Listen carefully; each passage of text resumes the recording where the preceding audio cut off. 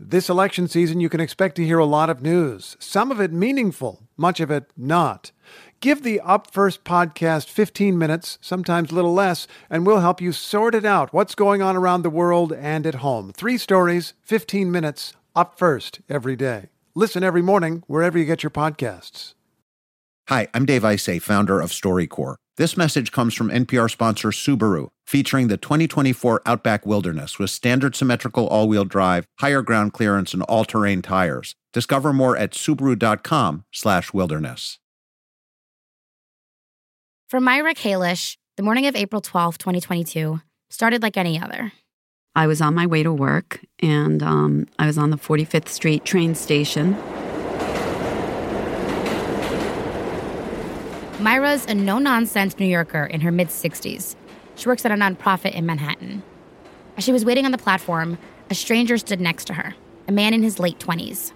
His name was Eric Acevedo, and he was also on his way to work. I tend to run slightly late, especially during this time because it's almost spring break. Eric teaches high school poetry.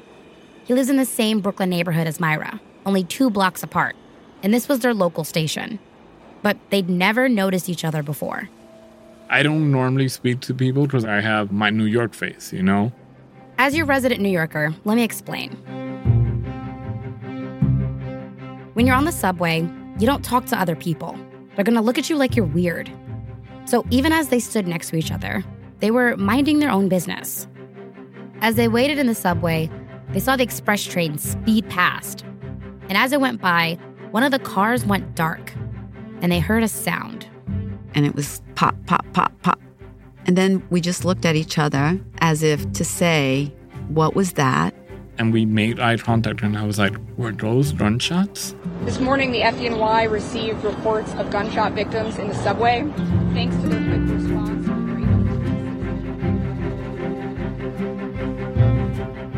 What happened next would create chaos and trauma for everyone there. But it would also bond 2 strangers for life. It's the StoryCorps podcast from NPR. I'm Camila Kashani.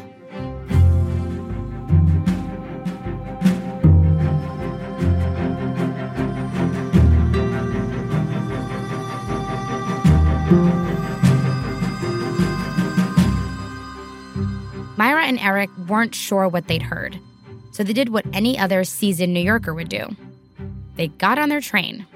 We both just walked into the subway, and we didn't look at each other again at that moment.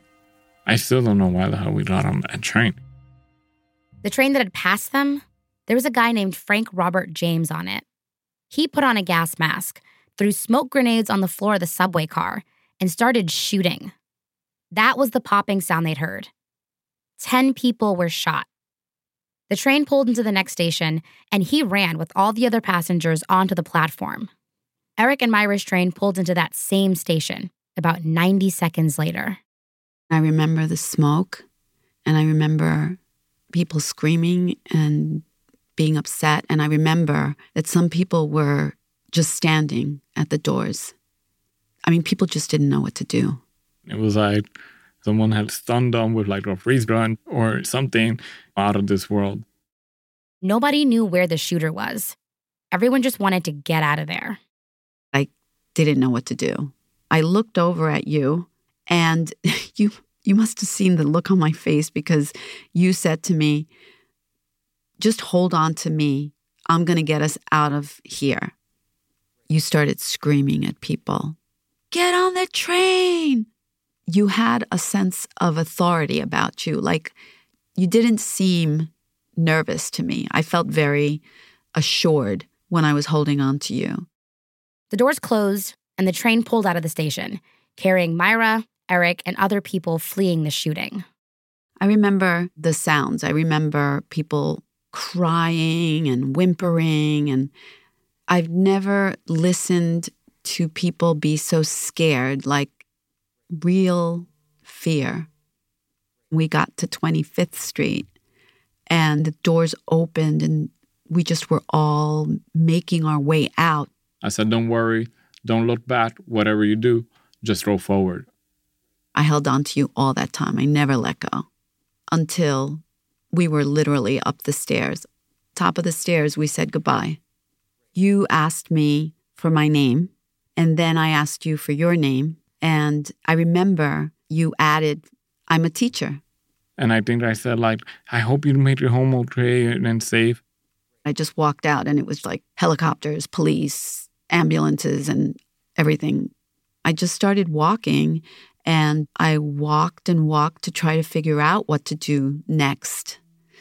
And when I walked about 20 blocks, I then decided that the shooting couldn't occur again. So I went back into the subway and I went to work. I went up the stairs and I called my boss and I said, hey, I can't make it into work right now. I'm going home.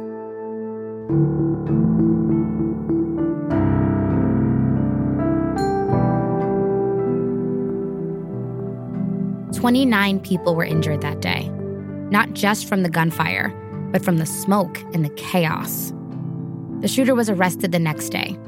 He later pleaded guilty in federal court to 10 counts of committing a terrorist attack. He still hasn't been sentenced.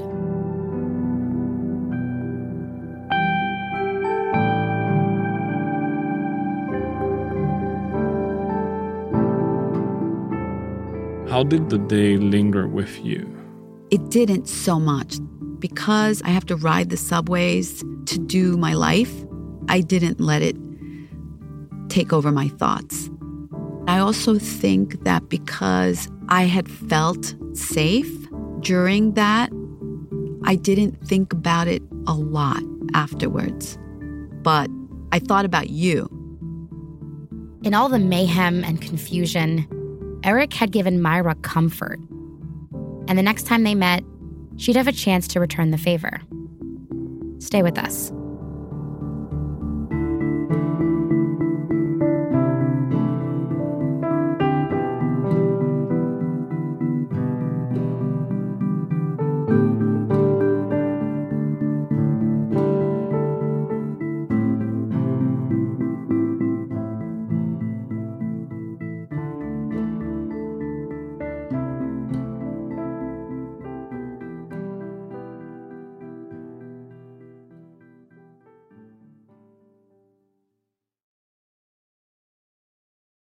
Support for this podcast and the following message come from Dignity Memorial. When we think about the people we love, it's not the big things we miss the most, it's the details. What memories will your loved ones cherish when you're gone? With Dignity Memorial, you can pre-plan your celebration of life now to protect your loved ones, because nobody should have to plan for a loss while they're experiencing one. Planning truly is one of the best gifts you can give your family. For additional information, visit dignitymemorial.com.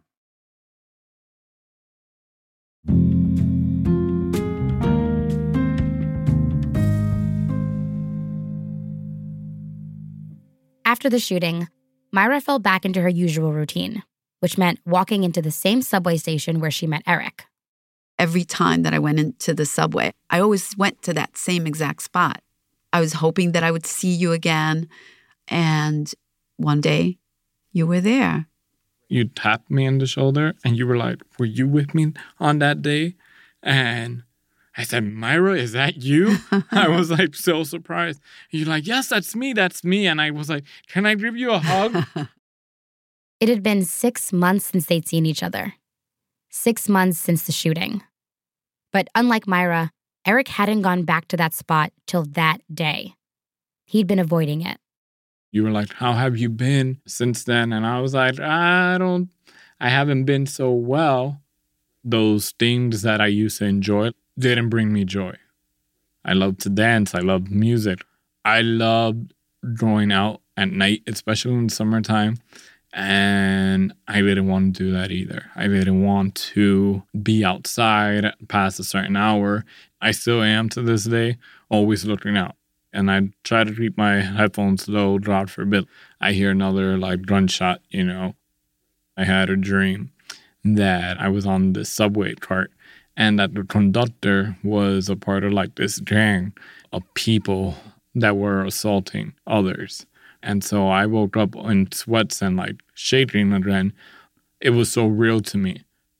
When you told me that you had PTSD, I just felt so sad that as a result of that day, that it hadn't gone well for you. Maybe I felt a little bit guilty because I had been able to push it aside and, not really think about it. So I don't want you ever feeling guilty because it was none of our faults, right? There was something else going on with Eric the day of the shooting, something he'd been struggling with for a little while. My grandma started chemo in March. Her doctor told me that it was 8 months to a year because of all her underlying conditions. My grandma's my second mom. She knows it. I am grandma's boy to the day I pass and beyond that. Every time she came out the shower, I would always brush her hair. So me cutting off her hair just 2 days before, on April 10th, meant like she was fading. That made me spiral. I would cry everywhere.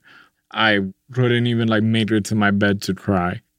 And on April 12th, when that occurred, it was like I was thin as paper. Anything would have fallen on me and I would have probably spiral and collapsed. But you held on to me and I managed through. The confidence that you had to hold on to me, I think that spun me into action.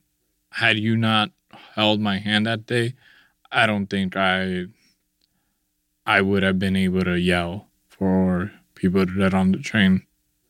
So when we re-encounter and you told me how much I was present there for you, those words really gave me closure in a sense. And they meant the world to me. You party on 36th Street and I continue on the subway. But I had this, a child opening a present on Christmas Day. I was like, I saw her. I finally found her after all these months. It was one of the best days of 2022, to be honest. Yeah, for me too. I was so happy. This time when they said goodbye, they exchanged info and stayed in touch. Last year, I definitely needed a friend. It's such a funny friendship because of the difference in age that we have, over 30 years.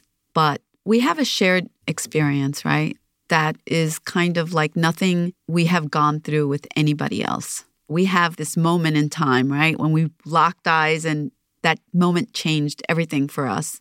I was really irritable on April 12th this year, and I told you, and you're like, look at it as another day besides the shooting, something traumatic. If anything, you should view this day as a day that you met me. It really sunk in then. Despite our hardships that day, something beautiful came out.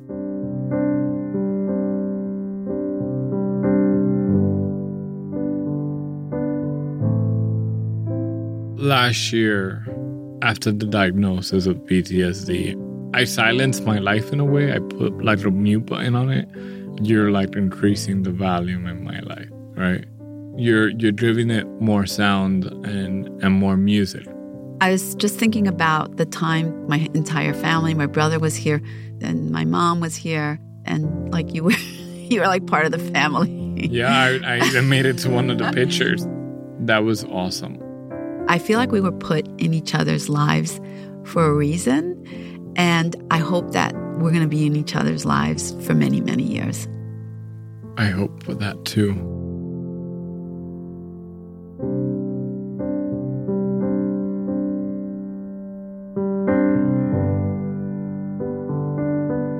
Eric and Myra see each other at least once a week now, doing a lot of the things that Eric had been struggling to enjoy after the shooting, like going out at night, seeing live music, and dancing.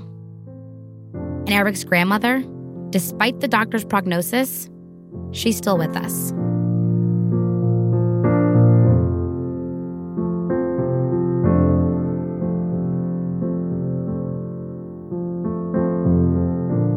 That's all for this episode of the StoryCorps podcast. It was produced by Max Youngrice, who's our associate producer, and edited by Eleanor Vasili, who's our senior producer. Our technical director is Jarrett Floyd. Our fact checker is Erica Anderson. Michael Garofalo is our executive producer. And and Jasmine Morris is our story consultant. Special thanks to Kendra Hanna, Willa Rubin, and Will B. Wild. To see what music we used in the episode, go to storycorps.org, where you can also check out original artwork by Lynn Lucien. For the StoryCorps podcast, I'm Camila Gashani. Catch you next week.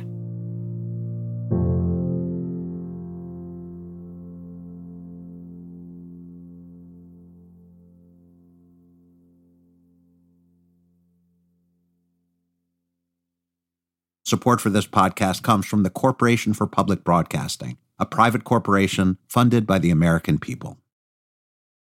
I'm Rachel Martin. You probably know how interview podcasts with famous people usually go.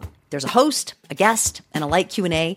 But on Wildcard, we have ripped up the typical script. It's a new podcast from NPR where I invite actors, artists, and comedians to play a game using a special deck of cards to talk about some of life's biggest questions. Listen to Wildcard wherever you get your podcasts, only from NPR.